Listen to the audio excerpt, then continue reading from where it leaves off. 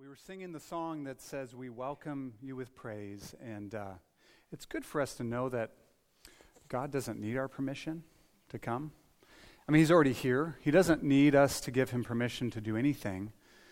And yet, how many also know that it's usually a surrendered heart and a heart that is open to Him that He works in? And so one way that we welcome Him is certainly with our praises, but also with open hearts to hear what He has to say and to respond to what He has to say. Jesus said, as He addressed all the churches in Revelation 2 and 3, He often said, "Let the one who has ears to hear what the Spirit says." And so that's part of welcoming Him, is having a heart that's receptive to Him, a heart that's open to hear from Him, and open to believe what He says and obey what He says and even be corrected by what He says, and all these different things that we need. God is a good Father. Well, there are a couple of passages that help shape my thinking and my goals in terms of pastoral ministry. One of them is Galatians 4:19, where the Apostle Paul described his zeal and his passion and his ministry as one that was he describes like a woman in labor. Right? He says, "I labor like one in childbirth until Christ is formed in you." Like he was laboring, he was working tirelessly because he wanted Christ to be formed in these believers. And they were believers. This is not talking about unbelievers, this is talking about believers, that Christ would be more and more formed in them. Because we have not arrived at completion, have we? At perfection, none of us have. So that's one of the passages that just helps me think, okay, what is the goal of pastoral ministry? What's my aim? It's that. I want Christ to be formed in you. That's what I want. I want it for me too, of course. But I want that for you. The other text is from Colossians chapter 1, verses 28 and 29. Here's what Paul says: "Him we proclaim," speaking of Christ, "warning everyone and teaching everyone with all wisdom, that we may present everyone mature in Christ. For this I toil, struggling with all His energy that He powerfully works within me." And that's, I think of that as, okay, that's got to be my aim. Laboring and toiling because I want to present you. Of course, I'm with you. I want to be presented myself too, but I want to present you mature in Christ. And so, here at the beginning of a new year, I've been thinking about that, and I'm committing with renewed zeal and with hopefully a firm reliance upon the Spirit to do that, to labor to that end for you. And I also want to talk to you this morning about what spiritual growth looks like for you. There's so much wisdom in the Scriptures that instruct us and lead us and guide us, direct us toward spiritual growth, toward growth in Christ-likeness or godliness. I think we understand that a Christian is someone, at least a Christian in this life, someone that's in heaven. It's different. But a Christian in this life is someone who is on the path of growth. Always on the path of growth. Always on the path of being renewed day by day. And at the beginning of another year, it's a good time for us to think about this more deeply. Certainly, we ought always to be growing and seeking to grow. It's not like our sanctification, our growth in godliness is subject to a calendar, as though there's something magical about January 1st or something. There's nothing magical about that day. And yet, I think of God in His kindness and wisdom and grace, how He gives us new beginnings often. A new day, right? Lamentations 3 says, God's mercies are new every single morning. Which means a new day comes, there's new mercy for the new challenges you'll face that day. Think of a new week. And we gather on the first day of the week because Christians traditionally have done this since New Testament times. And we gather the first day of the week to do what's most important, to worship God together. And of course, think of a new year, right? For many, a new year comes with renewed desires to grow in many different ways, to improve in many different ways. And I think that's generally good. I think that's a good thing, especially when they're good desires. Paul said to the church at Thessalonica, he said, "May God fulfill your every resolve for good." So when people make resolutions at the beginning of the year, if they're good resolutions, if they're godly resolutions, that's a good thing. And we ought to pray that God would fulfill our resolves for good and works of faith by his power. So that's a good thing, especially if these desires, if these resolves carry through the entire year, or, at least for a period of time, not 3 days, right? The desire to grow in Christ is a Holy Spirit worked desire, right? Men, if you want to grow in strength and godliness and leadership for your family and in the church, that is a good thing. Young men, if you have desires to grow up and be a strong man who can take a wife and lead a family, that's a good thing. Women and young ladies, if you have a desire to grow in godliness and to develop more and more what Peter calls a gentle and quiet spirit, which is precious in God's sight, that's a good thing. Those are the kinds of resolves that are good resolves that we should expect God would fulfill in our lives as we set ourselves to them. Of course, we're commanded to grow. In the very last verse of 2 Peter, the letter of 2 Peter, chapter 3, verse 18, here's what Peter said. Grow, and this is a command. This is not a suggestion. This is a command. He said, grow in the grace and knowledge of our Lord and Savior, Jesus Christ. Okay, so this is a command to us to grow in grace and knowledge. And perhaps there's no clearer place, at least in my mind, in Scripture that describes the key ingredients for our growth, both individually and as a church. And I want us to think about both individual growth as a church. Perhaps there's no better place that shows us the ingredients for growth than here in Acts chapter 2. The reason I say this is because it gives us this snapshot of the early church and the way in which the Holy Spirit was at work among them when he was first poured out upon them. The Holy Spirit had been poured out upon the church. God had saved and rescued 3,000 people that were added to the church, and the early church set themselves to certain things, to do certain things. This new group of people brought into existence by the resurrection of Christ, now indwelt by the Holy Spirit, what were they all about? What did they set themselves to do? How was their new life shaped together as a body? That's what I want to take a look at. And so this week and for the next several weeks that I teach, I want to kind of unpack this. Today is kind of a general overview from this passage. In the next several weeks, taking a more close look at these ingredients for growth, for your growth, for my growth, for our growth as a body. Here's what we see. The first thing that immediately jumps off the page is the word devoted.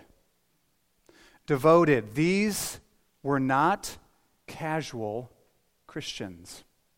These were not Christians when it was convenient.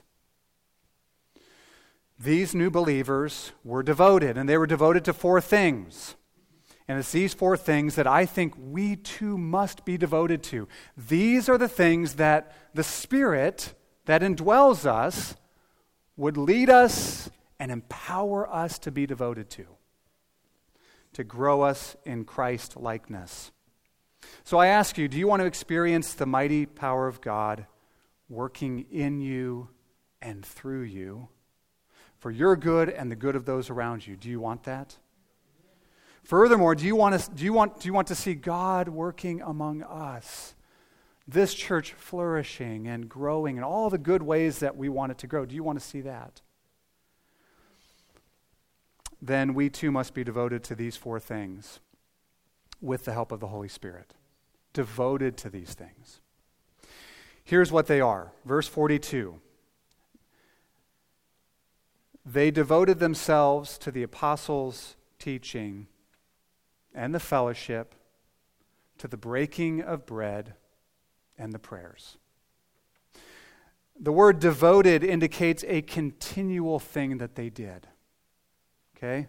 In fact, the New American Standard Bible expands, I think, appropriately when it says they continually devoted themselves to the apostles' teaching, to the fellowship, to the breaking of bread, and the prayers. They continually devoted themselves to these things. And that's the point. They did this continually. They were steadfast in their attention. They were constantly diligent to these things. The New King James says, I think I got this right, says they continued steadfastly in these things.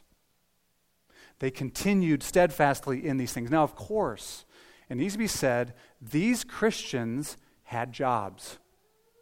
They had families to care for, right? They had homes that they had to attend to, all of that. They didn't sell everything and become a commune, right? This is not the first monastery, okay? It's not like that. They had jobs, they had responsibilities at home, in the workplace, in their neighborhoods and so forth. But the God of the universe had saved them, had rescued them, had reconciled them to himself. And therefore, they devoted themselves to God and to his priorities. The lifeblood, I think, of a healthy, growing Christian is devotion. We could use other words to commitment or whatever, but the word used in our passage this morning is devotion, or they were devoted, right? What is a Christian but a devoted follower of Jesus Christ? That's what a Christian is. That's why the New Testament most often describes Christians, at least in the book of Acts, as disciples. Well, in the Gospels too. They were disciples. They were disciplined, devoted followers of Jesus Christ. Devoted to God and to Christ and to his agenda. And I think the lifeblood of a healthy, flourishing, growing church is devotion as well. So let's look at these four things that these Christians were devoted to, that we too must be devoted to. And my prayer is today and over these next weeks that the Spirit of God would breathe upon our hearts, upon these truths, and give us a firm, continued devotion to these things as well.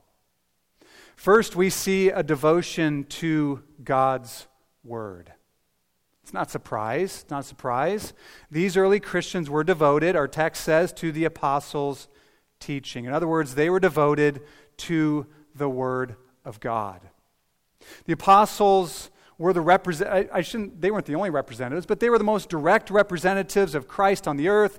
They continued his teaching ministry after he left. Christ had entrusted to them through the Holy Spirit teaching and instruction that the Spirit would bring to mind that they were to share and, of course, eventually write down as New Testament scripture. We know that the apostles taught the Old Testament. In fact, when we think of what was the scriptures for the apostles, it was the Old Testament. And we know that they taught the Old Testament. It was Paul's ambition and custom in town after town after town after town. Everywhere he went, he would make a beeline for the synagogue and open up the law and the prophets and prove that Jesus was the Son of God, the Christ. And of course, the apostles also taught the things that Christ had entrusted to them, that the Spirit reminded them of, that's now recorded in the New Testament. It should be no surprise to us that this is mentioned first, that they were devoted to the apostles' teaching or doctrine, or we might just generally say the Word of God or truth. The Spirit had been poured out upon this early church, was doing phenomenal, amazing things, but maybe surprisingly, I don't know, they were devoted continually to learning and growing in their understanding of truth. And the apostles were devoted continually to teaching. And it makes sense. How would these new Jewish Christians know more fully about Christ? It's as the apostles opened up the Word and expounded Christ in Genesis and the Psalms and Isaiah and all throughout the Old Testament. Remember, Jesus said to the disciples on the road to Emmaus, he opened up the Scriptures and pointed himself out in all of it. It's all about him. And for us, how do we know who God is? But from the Scriptures. Right? How do we know who God is? If we're blind to what the Bible says, it's through the Scriptures. How do we understand His ways? It's from the Scriptures. How do we understand His will for us? Well, it's largely from the Scriptures. I don't mean things like, should I live in this town or this town and go to this school? Or I mean like concrete, what is the will of God for me as a man?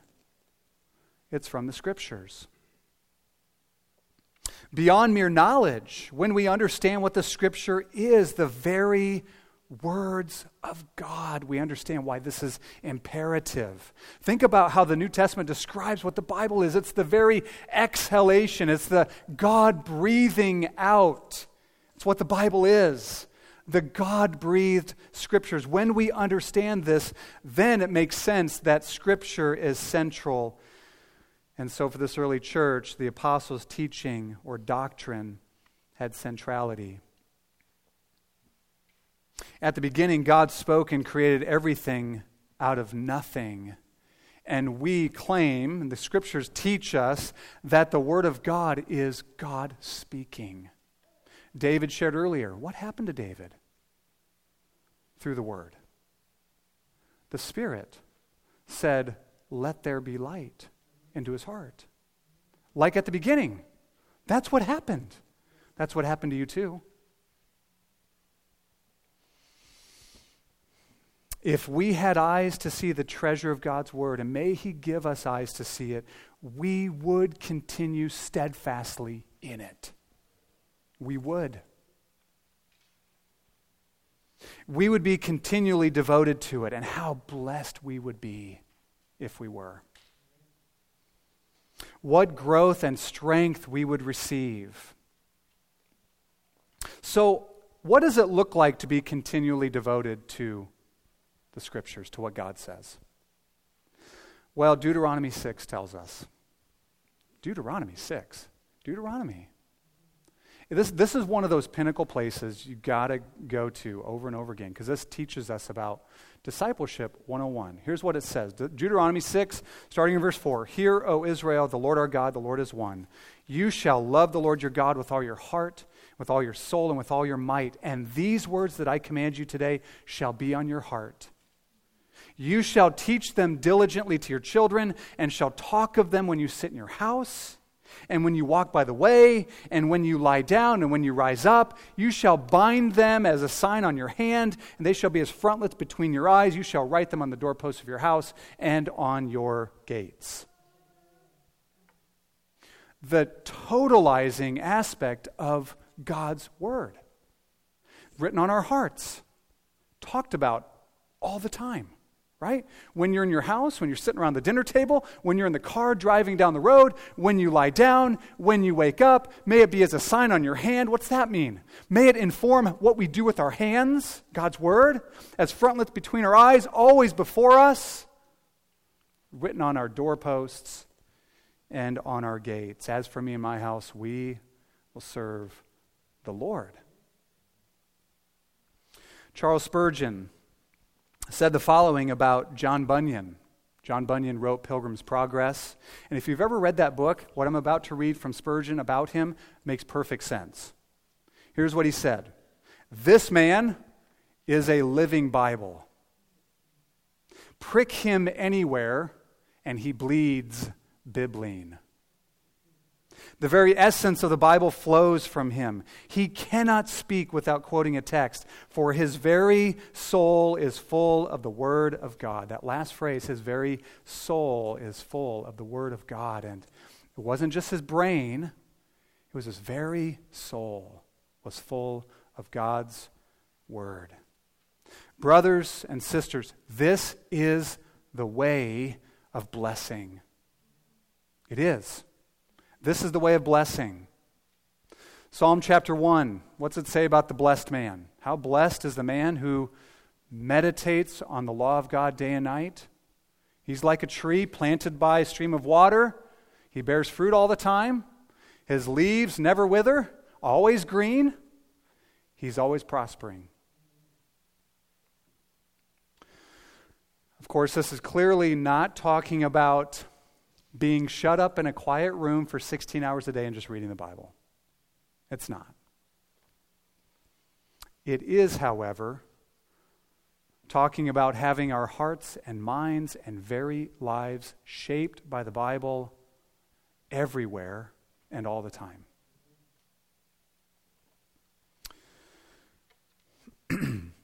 I read somewhere that sometimes people say, well, the reason I don't read the Bible that much, I just don't have time. And I just say, that's a bunch of garbage. It is.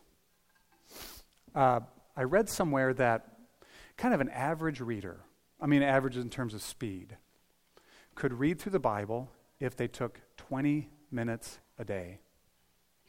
20 minutes a day. Everyone's got 20 minutes. Get up early. Stay up a bit later. If you watch 3 hours of TV a day, there you go.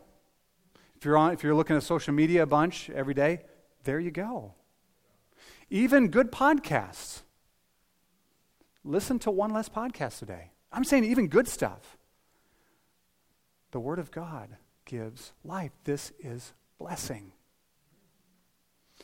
Now, I think we need to talk about the word teaching, or other translations might say doctrine. The apostles' doctrine. Teaching or doctrine, I think, takes us beyond general good spiritual vibes, like we open the Bible and we just kind of get some good feelings from it. Sometimes I think that's what we're looking for. I didn't really get much out of it. I think it's because we just didn't get that warm, fuzzy feeling about what we read or whatever. Reading Proverbs or Leviticus, or maybe it's not so much. The apostles' doctrine and teaching takes us beyond that to a clarity of truth over against error. Good and healthy doctrine versus diseased and errant and even false doctrine. And I think this is necessary. I do think this, but I think it's beyond question that this is necessary for the good, healthy, and growing Christian, and the good health and growth of a church. Sound doctrine or healthy doctrine is imperative. Without it, a church is like a garden without a protective fence to keep the critters out. Right? Without good doctrine and discernment that comes from good doctrine, it's like at nighttime, the critters come out and eat all the vegetables. Without sound, healthy doctrine, a church or an individual is like a person with AIDS that is incapable of fighting off even a minor sickness because the immune system can't do it. There's no defense mechanism. Without sound doctrine, a Christian or a church is malnourished and unable to grow in the grace and knowledge of the Lord Jesus Christ. Without sound doctrine, we are likely to be carried about by every wind of doctrine and easily deceived. So, if we would be on a growth trajectory, we must be continually devoted to truth. What Francis Schaeffer called true truth. Not your truth, not my truth, not Oprah's truth or anybody else's truth, but true truth. So, let's be devoted to God's Word. Second, we are called to be devoted to the fellowship. Verse 42 says, they devoted themselves to the apostles' doctrine or teaching and to the fellowship. The word fellowship, the Greek word koinonia, perhaps you've heard that. The word simply means to share in common. In this context, it means to share life in common. To share life together. In other words, to be devoted to the fellowship, it means to be devoted to one another, to the people around you, right? To the fellowship. In verse 44 it says, and all who believed had all things in common. Now notice, this is not a general solidarity with all mankind. This is a particular commitment and devotion to believers. Of course, Paul says we ought to love everyone. The New Testament says that. The Bible says that generally. We ought to love everyone. But Paul does say in Galatians 6, especially those who are of the household of faith.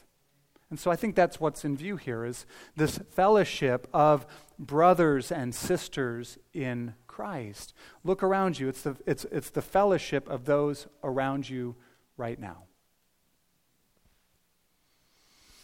Now, the reason why we need a renewed devotion to this is because, how many know that to be devoted to the fellowship is inconvenient?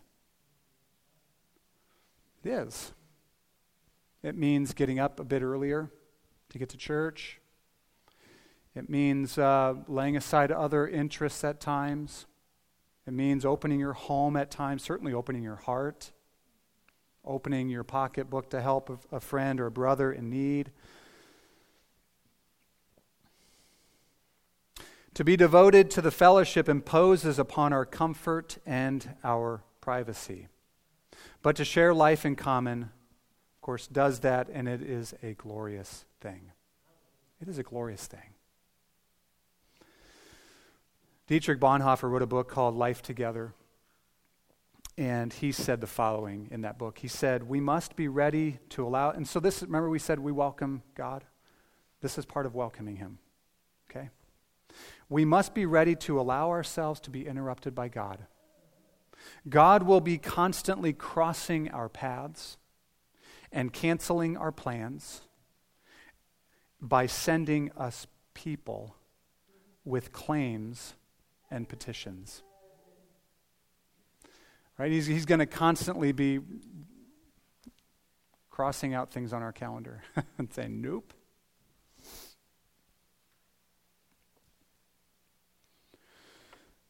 The one another passages in the New Testament, I think, highlight the importance of this real devotion to the family of God, to the family of faith, to the local body. Here's just a sampling of some of these one another passages. What I mean by one another is all these passages that says, do this for one another, with one another, toward one another, be this way, one another.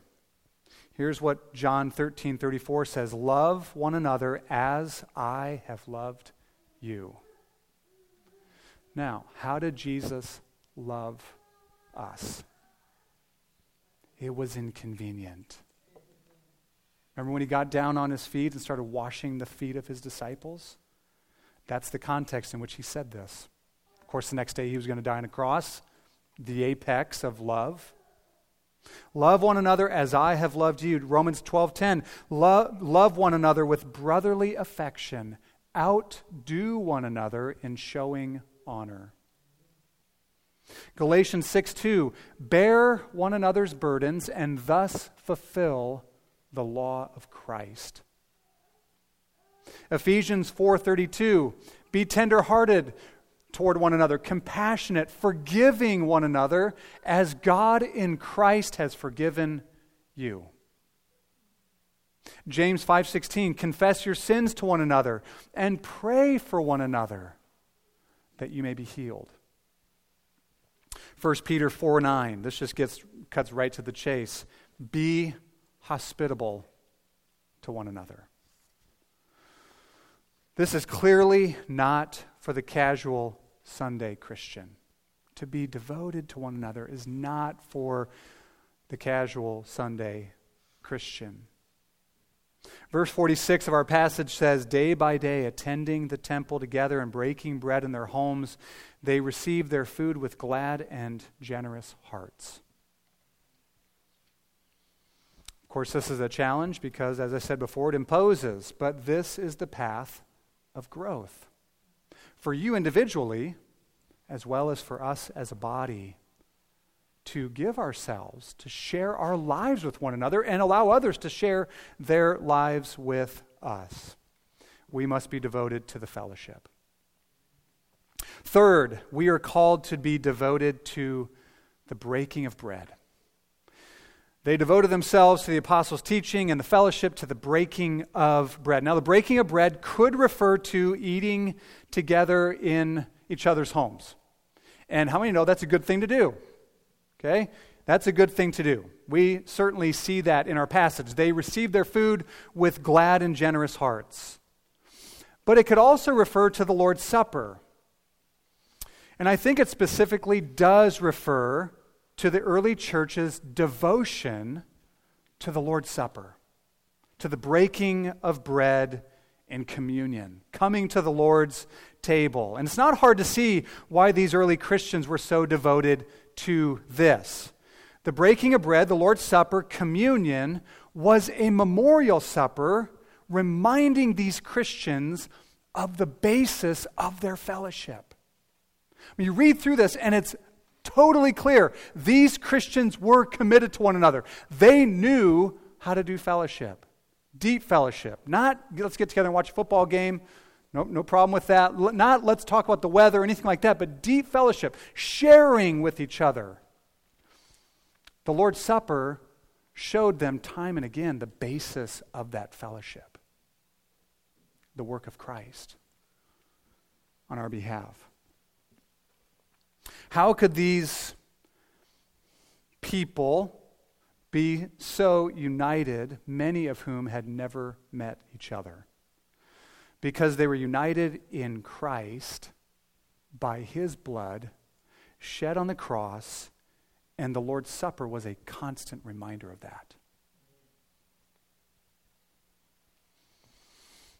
I think it's amazing that you and I could go to a good, Bible-preaching, Christ-loving, God-honoring church in Argentina, and Iceland, and Zambia, or South Korea, or Australia, or down the street, or up in North Dakota, and gather to the Lord's table on the same basis with brothers and sisters and say, we are united because of what we're celebrating here. Not because we have the same hobbies, not because we're wired the same way, have the same personalities or anything like that, but what we celebrate at the table. Christ's body broken for us, His blood poured out for us. Their devotion to the Lord's Supper was a demonstration, really, of their devotion to the cross and glorying in the cross. So, the church was devoted to hearing the Word of God, right? The gospel preached, taught, and the apostles' teaching. They were devoted to the reading of Scriptures, no doubt. And they were also devoted to what Thomas Watson, the Puritan, called the visible sermon of the Lord's Supper. I love that. The visible sermon of the Lord's Supper, which is a mirror in which to gaze on the sufferings and death of Christ. And I would suggest the more we're devoted to this, the more the glory and power of the cross gets into our DNA. Brothers and sisters, may we too glory in the cross and be devoted to the breaking of bread. It's not just an add-on at the end of service once a month. In fact, we probably ought to do it more than once a month. Anyways, that's another. But it's more than just an add-on at the end. This is massive. Fourth and final, these people, these early Christians were devoted to, it says, the prayers. They were devoted to prayer. Amazing. I don't think this is referring to isolated individual prayer, though that's important as well. But I believe this is talking about praying with one another. They were devoted to praying together. And we see this happen throughout the book of Acts over and over and over again. The early church had a vibrant prayer life. There's no wonder why God was dynamically working among them. They prayed in the temple. They prayed in homes. They prayed in prison. They prayed in private. They prayed in public. They were praying as they waited in the upper room before the Holy Spirit was poured out. They prayed when facing persecution. They prayed when they encountered the sick and crippled, and when they faced intense opposition from the Jewish leaders. They prayed for the release of Peter from prison, and prayers launched the first missionary journey when Paul and Barnabas were sent out. In other words, prayer was the fuel for everything they did, and so they prayed without ceasing, and they prayed together. And why were they so committed to prayer? Well, of course, the Holy Spirit had come, was at work among them. And I would suggest any time in the history of the church, there's been, and Old Testament too, I think, anytime there's been a powerful move of the Holy Spirit, it leads people to pray. They seek God. So there was that, of course. But in addition to that, the disciples had received enormous promises from Jesus the night before he was crucified that he would hear and answer their prayers. John 14:13 and 14 says, this is Jesus talking, whatever you ask in my name, this I will do, that the Father may be glorified in the Son. That just seems like an open door, doesn't it? We understand that there are things that we would not ask Jesus for. It would be off limits. He would be right and good to say, no, I don't think so.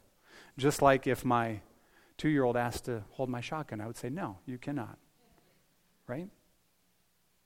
John 15:7, Jesus said, if you abide in me and my words abide in you, ask whatever you wish, and it will be done for you. That is a huge promise. John 16:23 and 24, in that day, Jesus said, you will ask me nothing. Truly, truly, I say to you, whatever you ask the Father in my name, he will give it to you. Until now, you've asked nothing in my name. Ask, and you will receive, that your joy may be full. This early church, with few resources and seemingly insurmountable obstacles, they didn't have big donor class, they didn't have big buildings, they didn't have a big YouTube platform or anything like that. And yet, this early church shook the world, and largely because they prayed. And their devotion to prayer, no doubt, was in huge part because God had promised to answer them when they called. And if we would see growth in our own lives and experience God working in and among us, we too must be devoted to prayer. It's a non-negotiable. Well, I want to spend just a few moments before we close talking about the results that we see in this passage. The results we see in this immediate passage are absolutely remarkable. One thing we see is that there was an awesome awareness that God was present and he was powerfully working. Verse 43 says, awe came upon every soul. So they were devoted to the apostles' doctrine, to the fellowship, to the breaking of bread and the prayers, and awe came upon every soul. Do you think there's too much awe among God's people? No. Reverence, a fear of God, a sense that the awesome and holy God who loves us, but he's awesome and holy, is among us. That's what they had. God was present. God was working. Think about it. When there's a devotion to the Word of God, what's going on? People are coming into contact with a God who speaks. A God who speaks with power and authority. When there's devotion to prayer, corporate prayer, we're gathered together. What are we doing? We're gathering together to the throne of grace, into the very presence of God. And how could there not be a growing awareness that we are in the presence of Almighty God when we're doing these things? So there was an awesome awareness that God was present and God was powerfully working in their midst. It wasn't just that, there was also joyful and lively worship. Joyful and lively worship. Verse 46 says, they had glad hearts. The word glad means extreme joy, mega joy, big joy. Got too much joy? I've never met someone who had too much joy. Not the good kind of joy. I've met drunk people who seem really happy, and I was once one. I'm talking about real joy. Like John 16, ask and you'll receive that your joy may be full. Jesus said, I say all these things to you so that my joy may be in you and your joy may be full. And not joy just we put a smile on our face, or joy because, hey, everything's hunky-dory. Man, these early Christians, it wasn't for them. I love how, I think it's maybe Acts 15, it says like they were chased out of town one time, and they shook the dust off their feet and went on full of joy and the Holy Spirit. That's amazing. That is awesome. Our joy is so often tethered to how we're feeling physically, how much money we have, or how our job is going, all these circumstantial things. Their joy was in Christ. And there was lively worship. Verse 47 says they were praising God. Praise is a verb, and it appears to always include verbal praise, like coming from the mouth. I think it's fascinating when the Holy Spirit was first poured out and the 120 in the upper room were speaking in tongues. It says that the crowd that gathered heard them. What did they hear them doing? Declaring the mighty deeds of God. They were praising God. So this praise is not just quiet personal praise in our hearts. My heart is really praising God. But it's outward exuberant praise. It speaks of lively praise.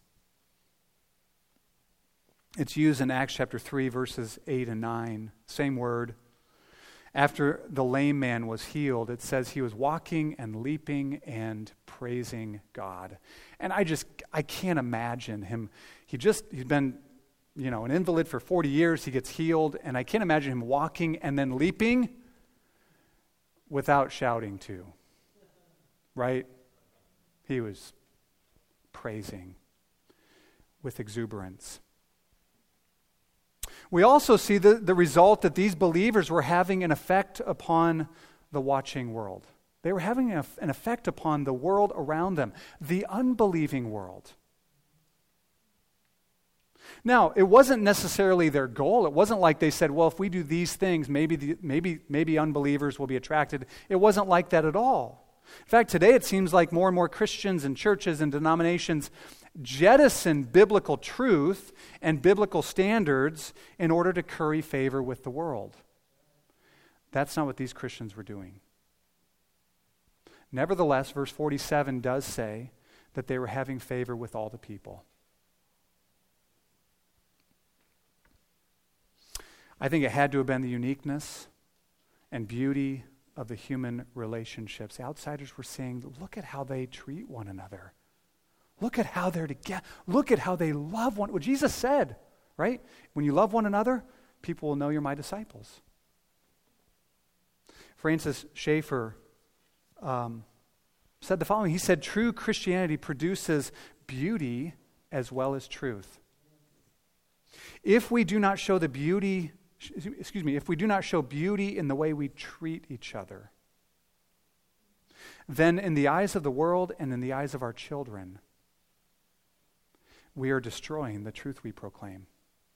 Isn't that amazing? I was reading a book on preaching, or on pastoral ministry, and this guy said, don't let your life 6 days a week as a pastor destroy what you preached that one day a week. Same idea.